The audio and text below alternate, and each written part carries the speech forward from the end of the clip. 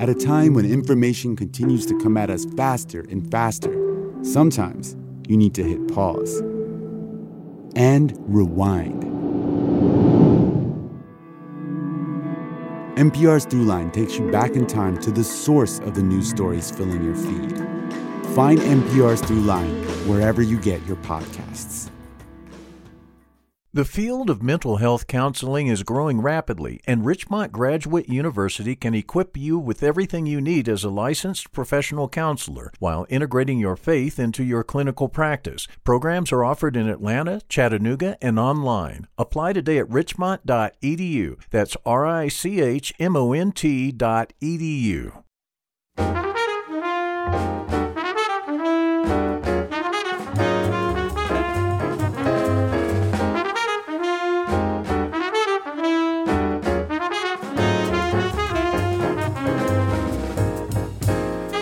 WABE in Atlanta, this is City Lights. I'm Lois Reitzes. Thank you for listening. A tremendous source of pride is revealed by the fact that students and alumni of historically Black colleges and universities often rank the school's marching band as a top reason why they chose to attend that college, even though they aren't members of the band. The largest HBCU's marching band and dance team exhibition in the world returns to Mercedes-Benz Stadium in Atlanta this weekend. And later this hour, we'll learn about the precision drum lines, marching band techniques, and high-energy routines that are an important part of HBCU culture. First, an Atlanta area event highlighting the Lunar New Year celebration, which culminates soon. The Vietnamese zodiac observes the lunar year of the cat. This is the lunar year of the rabbit in other Eastern cultures, notably China and Korea. According to the 2020 census, 71,000 Korean Americans are estimated to live in Georgia, and that number has continued to increase in the past few years. Korean immigrant and founder of the Atlanta Music Academy, Mrs. Young-Hae Kim, created a new nonprofit to uplift her community. K-Wave Outreach preserves and promotes traditional Korean culture through music and art.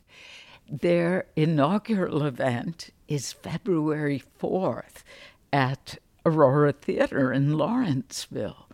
Mrs. Kim joins me now via Zoom. Welcome to City Lights. It's my pleasure to be here, Lois. Would you share with us how you and your family immigrated to the U.S. from South Korea? Surely. My family of 7, there are 5 girls, and mom and dad came to United States in 1973 from Seoul to Atlanta directly. And I have lived in this Atlanta area since then. I have attended Peabody Conservatory Music in Baltimore for 4 years, but that was only 4 years my time that was away from Atlanta. But I have lived in here since then, 1973. So you are clearly a proud Atlantan, and your love for music and playing the piano began at a very early age. I read that you were selected as the youngest pianist to perform with the Atlanta Symphony Youth Orchestra. What impact did that experience have on your career path? I think tremendously. Before I moved on, when I came in 1973, we had no money. I mean, we didn't speak English very well, but I met a gentleman whose name was Mr. Jerry Wheeler, who had paid my family my private piano lessons for 3 years. Yes, and he was the one heard the WAB back then, because we didn't know what WAB was, in 1974. But he heard there's an audition for the Atlanta Youth Symphony Orchestra, and he suggested I audition for it, which I did, and I got in, and I was performing under the conductor Michael Palmer at the time. Yes. So already back then, I knew that the music can touch someone's heart, and then I was able to benefit from it. So my mission now is pass on what I have received to the others. That's my mission. What a wonderful story. And I love hearing that WABE played a role in that. Yes. Oh, the power of radio and music on the radio. Yes. So tell us, what inspired you to create the Atlanta Music Academy in 1982? After I graduated from Peabody Conservatory, I came back to town, and I realized that there are a lot of talents in especially my community, Korean community, but did not have a source to find a good teacher at the time. So I think I was the pioneer in that field to connect the good teacher to the good students. That's what prompted me to start Atlanta Music Academy. And why do you believe it's important for children to learn music at an early age?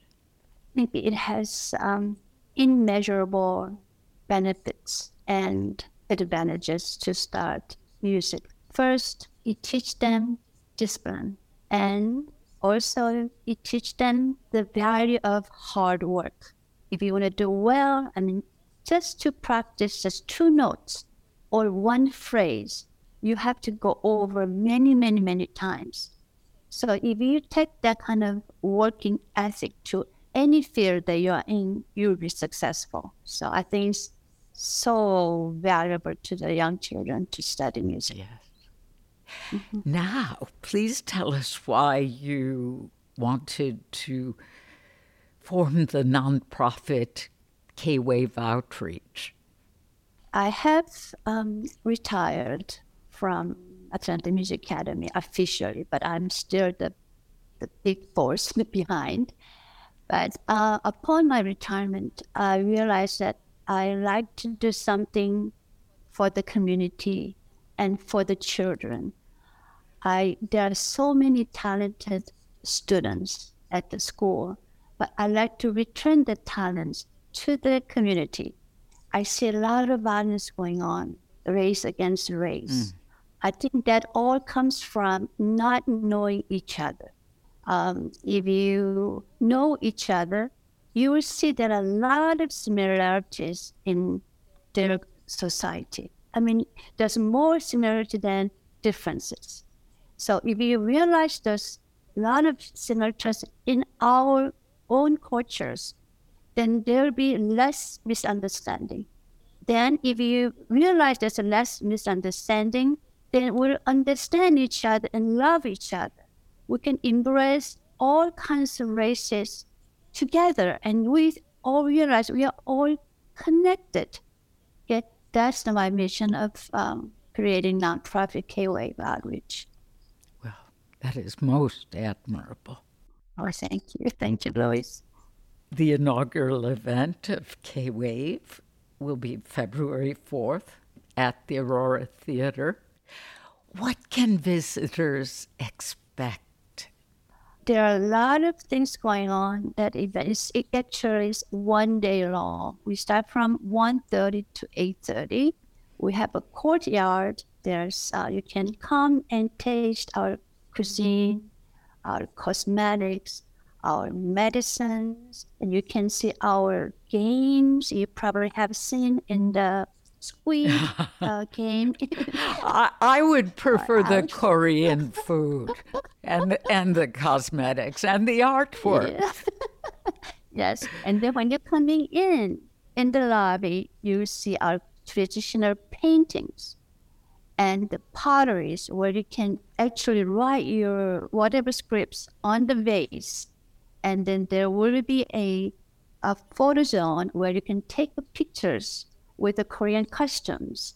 And you can see the Korean fan that you can write your names on. There are a lot of things you can see. And then, of course, in the theater at 3 o'clock and at 6 o'clock, we'll have our concerts in the Aurora Theater. And what kind of music will be performed? We're going to start with a very, very big Korean traditional drum. So whenever our tradition is that whenever we have important events starting, that's what we do. We play the big, very big, the drums to let them know that this is starting, followed by the Korean traditional songs played with the traditional instrument, followed by the Korean folk songs sung by tenor and soprano. And then we have K-Wave Children's Choir, which meets on every Saturday for 2 hours. So they'll be singing in.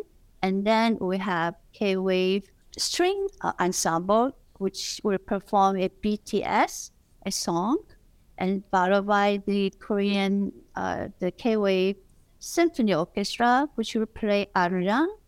I think played by the New York Phil when they visited North Korea. So we're going to play that. And the final song will be the 고향의 봄. It's a very well-known, it's a spring of home. We're going to sing with everybody with the Korean flag on the stage. Oh, that is such a wide array of events and experiences. I can see how observing and learning about these different aspects of Korean culture for those experiencing it for the first time will find it fascinating. How do you hope K-Wave will bridge the gap between older and younger generations of Koreans when it comes to learning more about Korean culture? That's why I'm trying to educate my Korean second generations to know. They have to know what their heritage is first. Then once they know it, then they can promote and preserve. I came with a lot of difficulties finding a music to be played by symphony orchestra. So my mission for the K-Wave is to find our folk songs and then probably make transcriptions so that a lot of our second generation who plays Western music can play those music in a full orchestra version. That's my next mission. Wonderful. So that it can be preserved and promoted in a year by year, not just this year, but long time, generation to generation. So these are traditional aspects of Korean culture. Moving to pop culture, there's been a global impact with K-pop. What's your take on K-pop?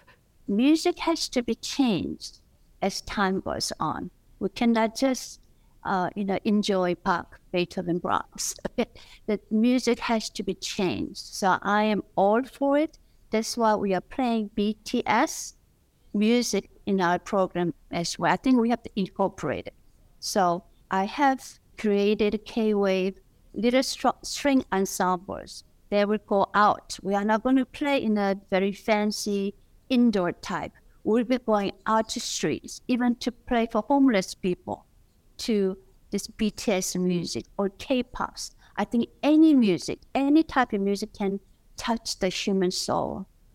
Mrs. Young-Hae Kim, founder of K-Wave Outreach.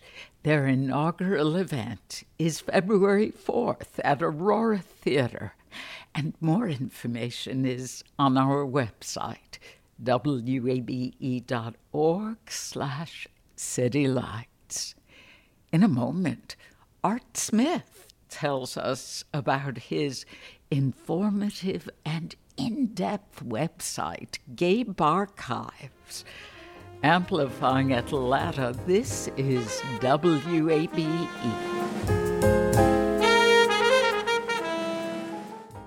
Support for WABE comes from Capital Good Fund, introducing Georgia Bright Solar Lease Program, a new rooftop solar initiative designed to create pathways to equitable and inclusive solar, sustainability, and monthly savings for Georgians. Learn more at georgiabright.org. You love free, and at Ameris Bank, so do we. That's why we're proud to offer worry-free, hassle-free Ameris Bank free checking. Manage your money your way with convenient access to digital, mobile, and telephone banking, all with no monthly service fee or minimum balance requirements. At Ameris Bank, we're with you. For more information or to open an account, visit our local bankers in person or online at amerisbank.com/free checking. Other fees such as overdraft fees may apply. Ameris Bank, member FDIC, equal housing lender. This is City Lights on WABE. I'm Lois Reitzes. Thank you for listening. In Atlanta, we take pride in the number of gay bars around the city. More than 300 LGBTQ plus bars have played a memorable role in Atlanta's gay community, past and present. During the pandemic, Art Smith, who describes himself as, quote, a longtime card-holding member of the Atlanta gay community, decided to create an archive of all the gay bars throughout the U.S. and the world. The site is called Gay Barchives. Art Smith joins me now via Zoom to talk about this monumental project. Welcome to City Lights. Thank you so much, Lois. It's an honor to be here. Now, you have lived in Atlanta since the 1980s. Please tell us your thoughts about how the LGBTQ plus scene grew and evolved over the last 40 years. Well, I first moved to Atlanta in 1983, and I lived there for about 20 years. I moved away for a while, came back, and then moved away again in 2015. So I do not currently live in Atlanta, but I still have many longtime friends and contacts there. And I was actually just there for Atlanta Pride. It was a grand event. It was. It certainly was. And I met and connected with a lot of people in Atlanta who are big fans of the gay bars from the past in Atlanta. I spoke with people with the Atlanta History Project and a number of other organizations that are trying to preserve Atlanta's gay history. And from my own personal perspective, I was living in Nashville, Tennessee in 1982. And I made a trip to Atlanta for New Year's Eve, 82, 83, because Atlanta had an image at that time of being the San Francisco or New York City of the South. It was a gay mecca at that time, and everybody in the South knew it. So I went there for New Year's Eve with my boyfriend. We had a fabulous time. And before we left Atlanta, we were so excited about the vibrancy of Atlanta's gay community at that time that we made the decision to move there. In one day, we found an apartment, turned on our utilities. I accepted a job offer. And the following weekend, we moved to Atlanta because of its gay scene. Oh, wow. Now, this is such an enormous project. How did you compile the list of gay bars throughout the world onto this website? It is a very arduous task. You know, as you are well aware, 40 years ago, there was no such thing as the internet. So the records of those bars that existed prior to, say, 2000 exist primarily in either other databases that academic institutions have assembled or in any copies of gay magazines that may have been preserved over the decades. So it takes a lot of sleuthing, a lot of research, a lot of talking to people who have been around for quite a while and gathering those stories and kind of collecting the information piece by piece. Did you have any help?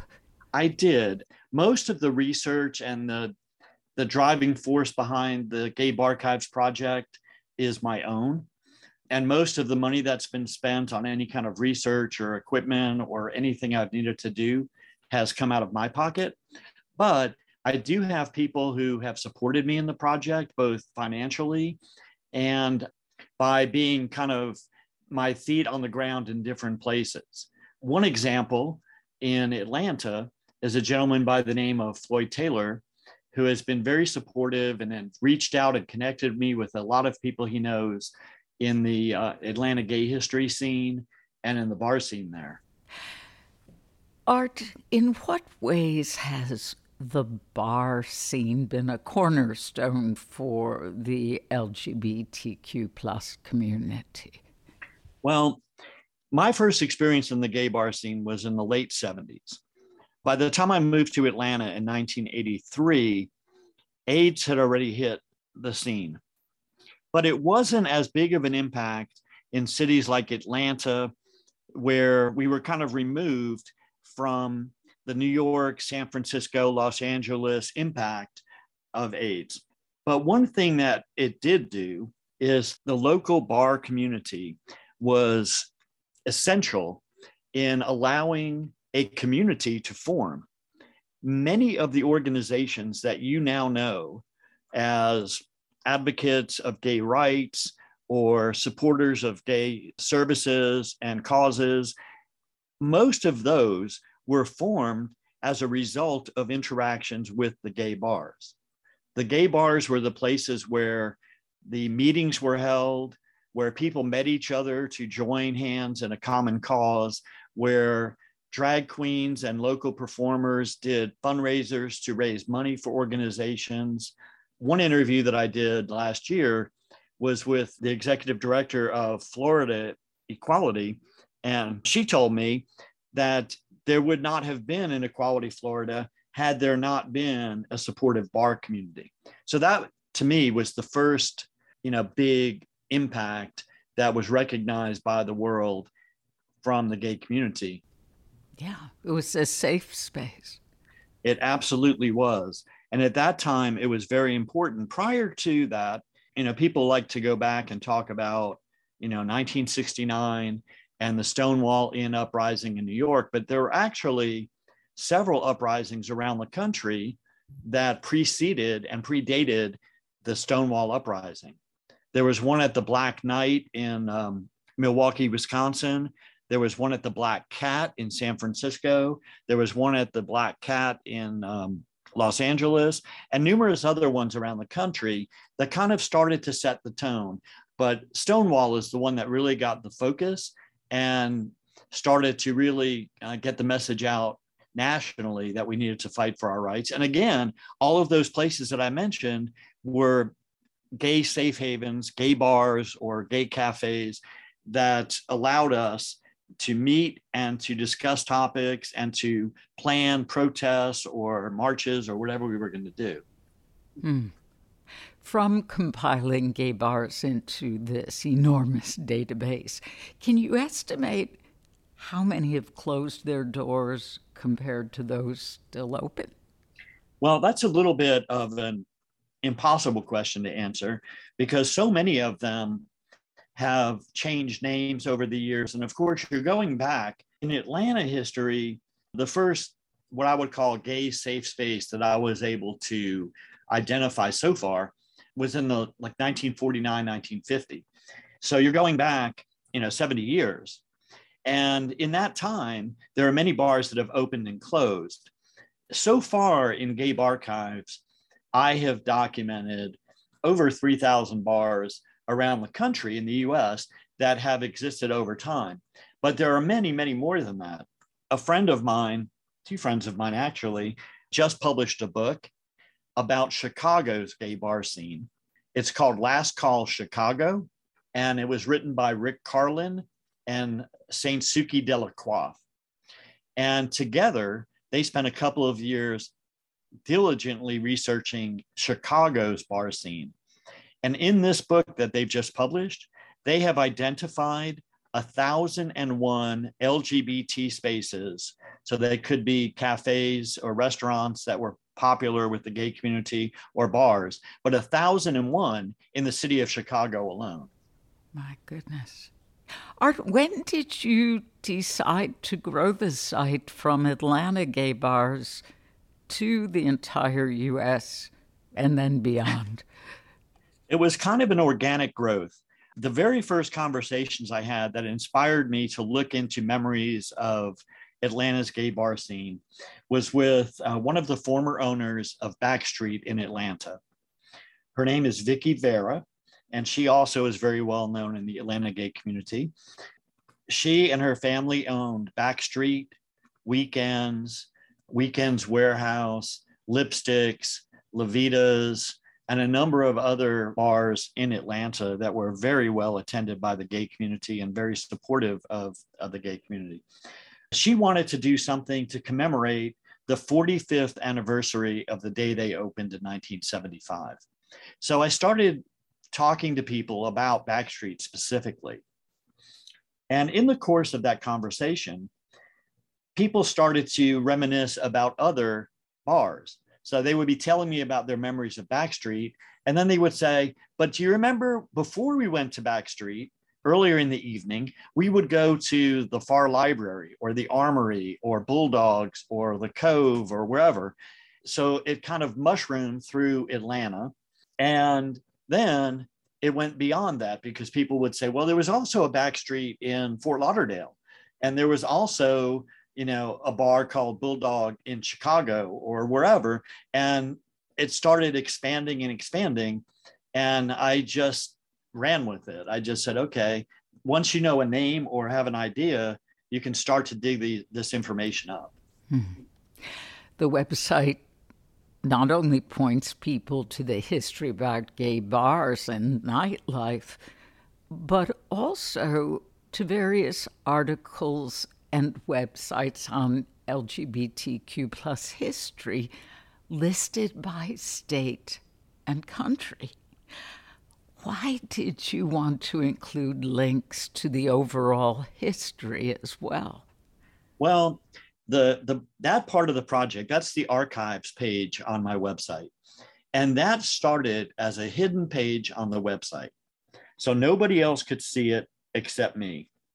But I put it there because in the course of my research, when I found these resources, I had a notebook full of random notes everywhere. And I said, every time I go to research a new bar, I have to pull out that notebook and flip through all these pages. Why don't I just put that file on my computer? And so I put it on my website. And after speaking to a number of people and finding out that some of the people I was speaking with who may have been historians or may have been authors or may have been bar owners, they would ask about that information too and say, well, where did you find out about this? And so I just decided to make it a public page. I feel like history in general, and our gay history in particular, is something that should be easily accessible to anyone. And Gay Barchives is not about making Art Smith the guru of gay bar information. It's about having the information out there and having people be able to share their stories of these different places that they used to frequent.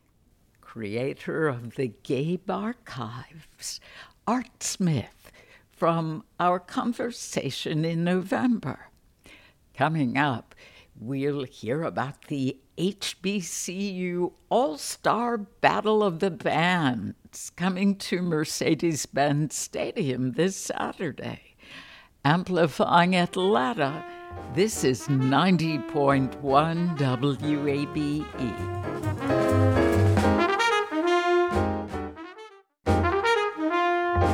This is City Lights on WABE.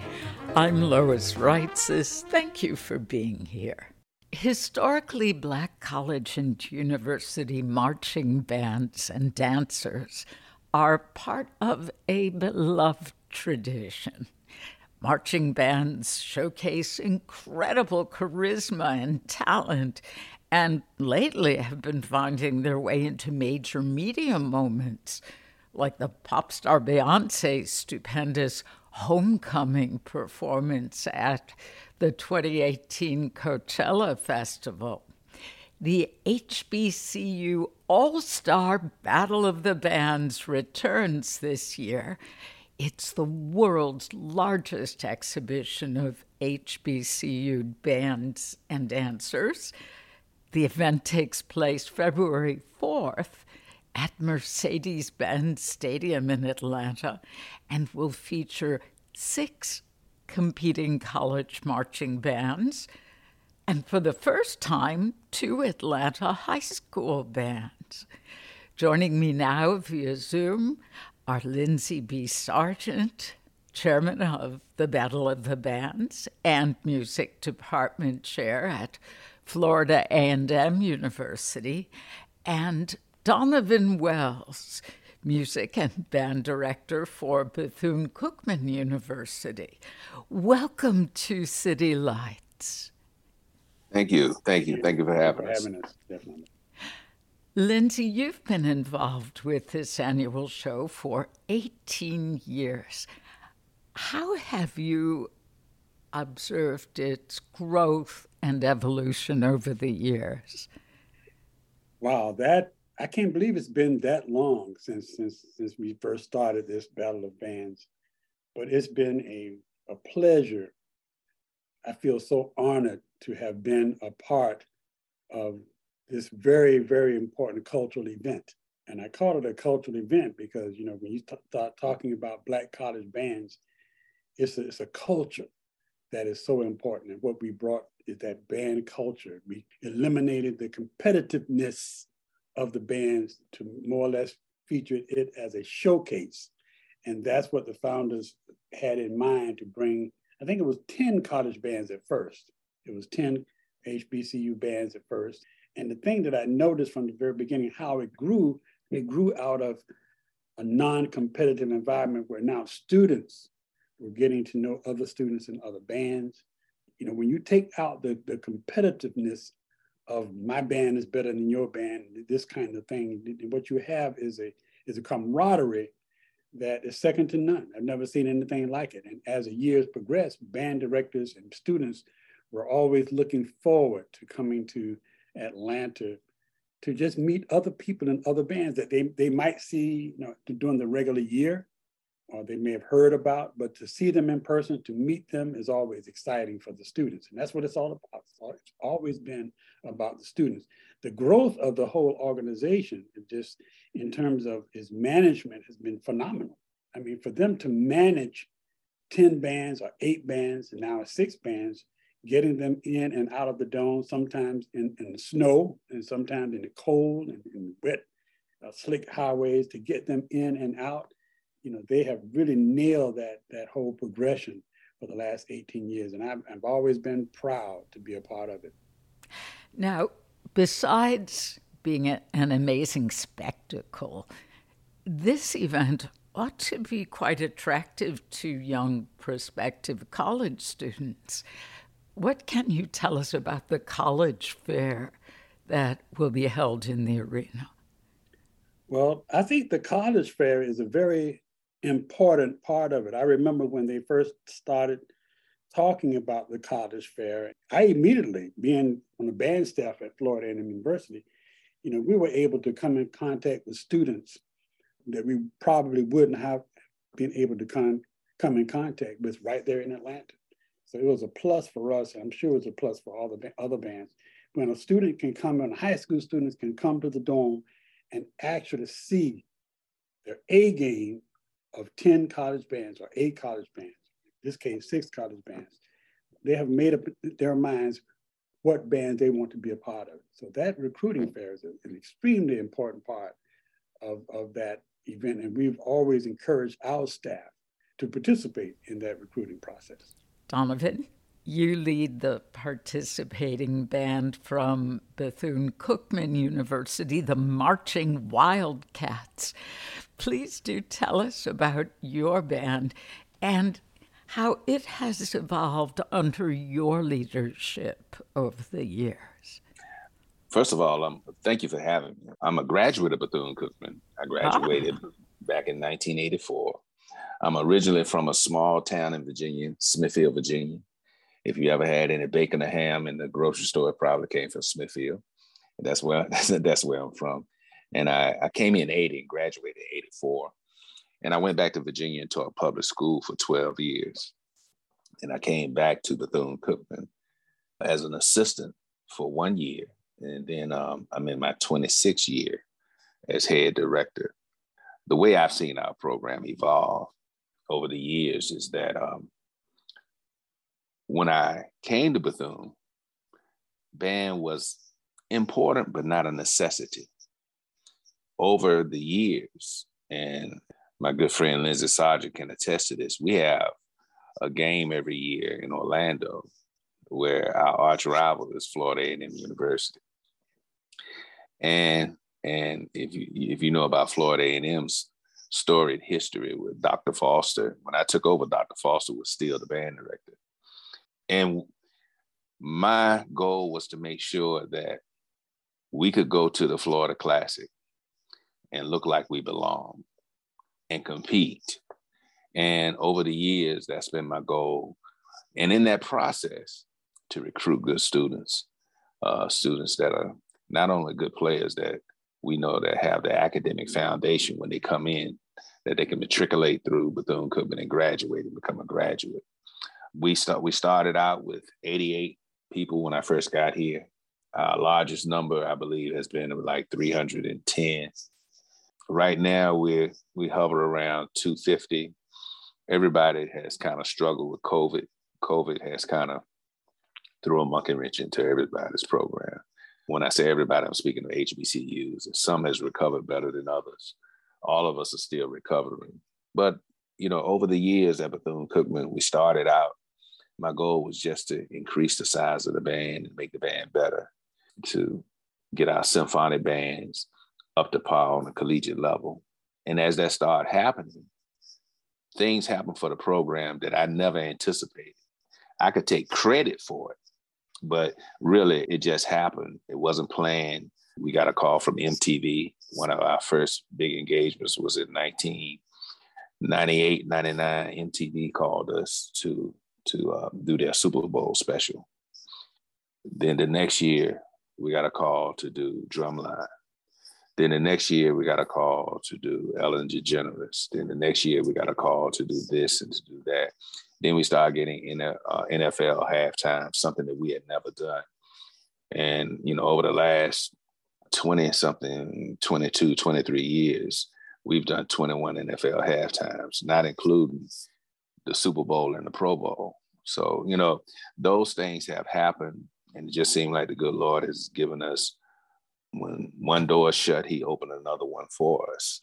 And we've just been extremely blessed. I would love to take credit and say I planned it all like this and it happened the exact way I planned it. But I'm a country boy, and my father used to always say, if you work hard and you're sincere about what you're doing, what's due to you will come to you. And I tell the band the same thing. So, and we've been fortunate to have just great students over the last quarter of a century. Great students, really good students, talented, smart. I'm really excited about the students that we've had. Part of what is so exciting about hearing your bands is also seeing them perform. And I was wondering if each of you could talk about the choreography involved. I mean, when these students audition, do they have to be dancers and skilled with movement as well as musical? I mean, these people are doing some extraordinary moves out there on the field. Yeah. I can say for Bethune-Cookman, and I'll let Mr. Sargent speak on behalf of Florida A&M, but from a recruitment standpoint, we're looking for talented players.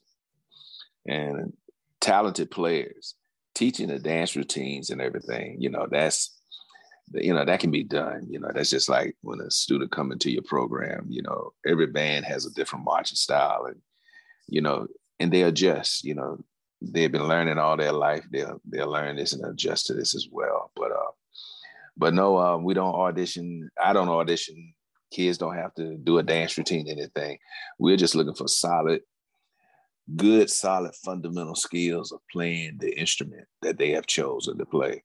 And I look for students that I can bring to Bethune-Cookman, and they may not be an all-state player or a first chair player, but I'm still looking for students that can come in and make a contribution musically. And sometimes that musical contribution may be big, sometimes it may be small, but as long as you're contributing, you're helping the program. The choreography, I wish I could take credit for that too, but that's the creativity of our students. Our students, they come up, and first of all, I can't do all the stuff that they do, so it's no way I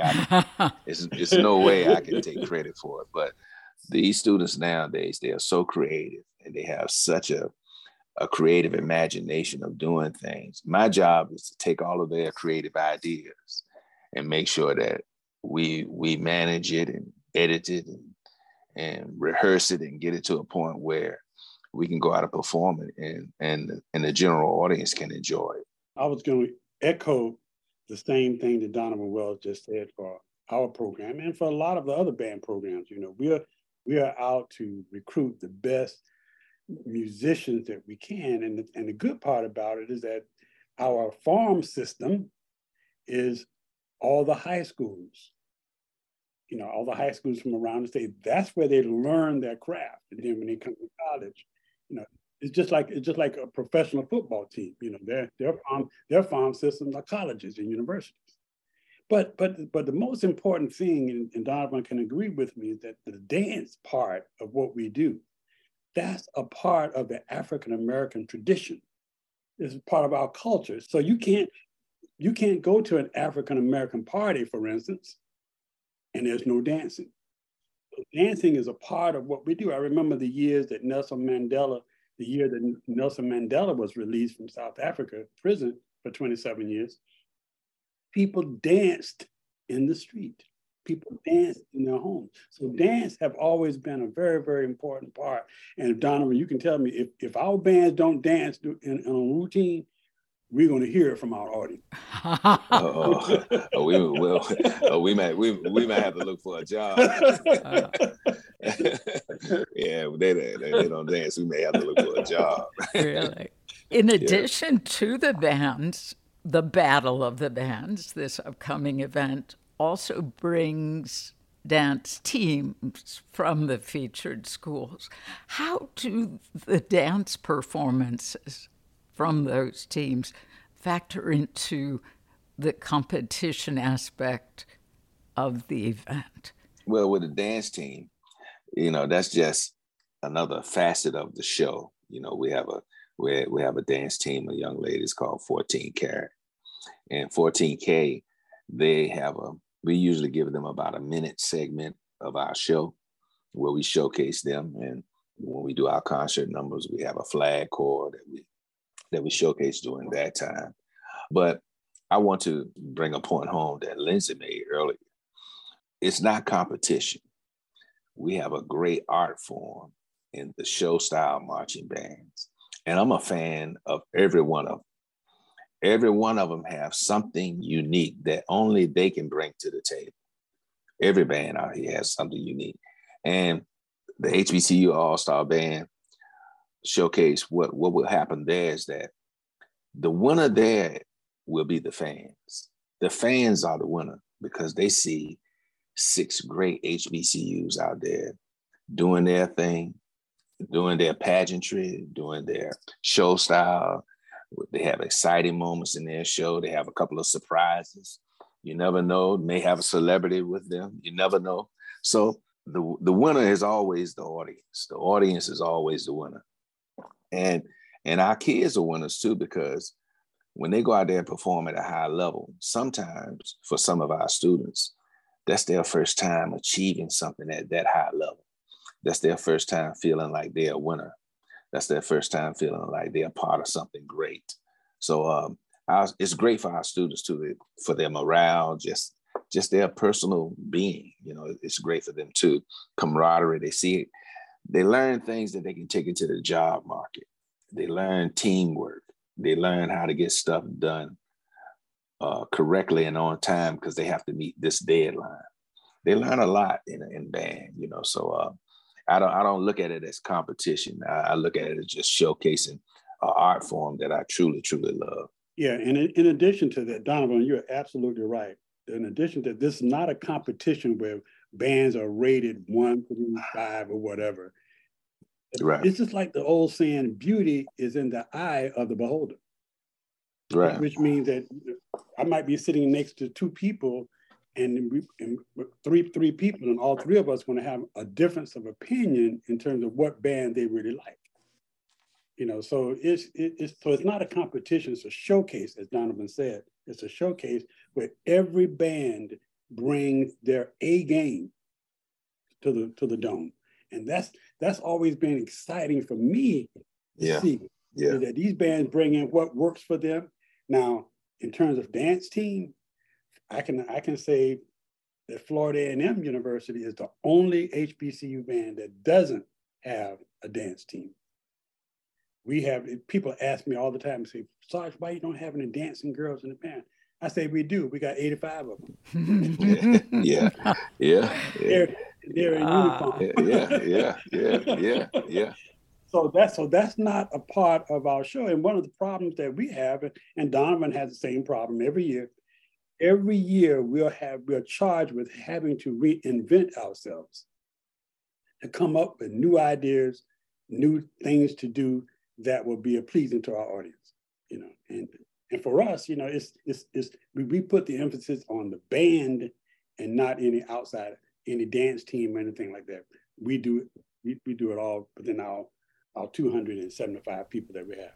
Wow. Lindsay, the Incredible Marching 100, your band, recently participated in a completely different type of spectacle, bringing plenty of attention to the great talent on display at Florida A&M. They performed in Paris at the recent Louis Vuitton fashion show for the legendary label's 2023 Spring and Summer Men's Collection. This had to be an amazing experience for the musicians. Would you tell us what happened on the runway in Paris of the renowned fashion house when you all performed? Well, first of all, I wasn't there. You know, I didn't make the trip because we were so busy during the summer that I let some of the people go on the trip staff-wise who've never been to Paris. I've been to Paris 8 or 9 times, you know, so it wasn't going to be an exciting trip for me. But in talking with Dr. Shelby Chipman, who's director of bands, they had a marvelous time just interacting. And the thing about it, the trip came about all of a sudden. It wasn't planned months and months ahead of time. I think they contacted us about 3 weeks in, and our challenge was to find 35 or 40 band members who were, first of all, available to go, and second of all, who had a passport. So that was a challenge, you know, to find 30, 40 band members that had a passport, you know, and the people who we really wanted to go couldn't go because they were working during the summer or whatever. And so we had to call one of our state senators, the representing the state of Florida, and he arranged to take 12 of our students down to Miami to get their passport overnight. And that was a wonderful thing. That was a wonderful gesture that he made. But the kids had a lot of fun. It was rehearsal all day long for about 3 days, just rehearsing. And they got a chance to tour Paris and see some of the iconic buildings. It was just a wonderful experience for our kids. Oh, it sounds like it. And it reflects back on the excitement and the popularity of the HBCU marching band. We might just be in a special renaissance in terms of public and media celebration. We mentioned Beyonce featured a marching band in her homecoming performance at Coachella, which became a concert documentary under the same name. The band was described in a recent article as having precision, energy, and limitless swag. Do either of you sense a particularly potent energy right now in HBCU band culture in terms of their contribution to our national sense of identity? Oh, yes, of course. And let me just say that Coachella concert, the band that performed with Beyonce was a band from Drumline Live show. And it features musicians from almost 15 different colleges and universities. So it wasn't just like one band. It was some of Donovan's students, some of our students, some students who were at Morris Brown, Southern University. The list goes on, how HBCUs were represented on that performance. And I think that's due in part to the energy level that we all bring to whatever we do. We just spoke with Donovan Wells, music and band director at Bethune-Cookman University, and Lindsay B. Sargent, chair of the HBCU All-Star Battle of the Bands. The battle takes place February 4th at Mercedes-Benz Stadium, and more information is on our website, wabe.org. You've been listening to City Lights, our daily exploration of arts and culture. Tomorrow at 11 a.m., we'll kick off Black History Month with Chef Asata Reed and Akila McConnell, and hear about food that fueled the civil rights movement. Then, a conversation with the director of The Defenders, screening at this year's Morehouse Human Rights Film Festival and airing on WABE-TV this coming Monday. Plus, City Lights senior producer Kim Droves brings us the story of a collaboration between Morehouse College and MTV. City Lights senior producer is Kim Droves. Our producers are Summer Evans and Janine Etter, and our engineer is Shelley Canavy. I'm your host, Lois Reitzes. Do connect with City Lights on social media. We're at WABE City Lights on both Facebook and Instagram. Thanks for listening to WABE Atlanta.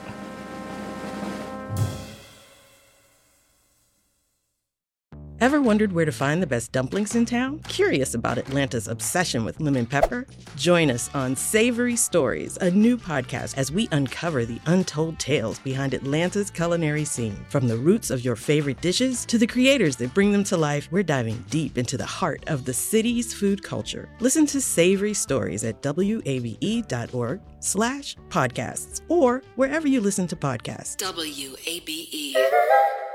Hey y'all, I'm Mark Kendall. And I'm David Perdue. And we're the hosts of What's Good Atlanta, the new weekly comedy podcast from WABE. On What's Good Atlanta, we run down uplifting and unusual headlines from the universe known as Atlanta. And while we may not be journalists, we are comedians, and we'll be breaking down news and breaking down the stories that make you smile. We're just trying to see what's good, Atlanta. Episodes drop Fridays at wabe.org or wherever you get your podcasts. I get mine from a guy named Craig. Shout out to Craig.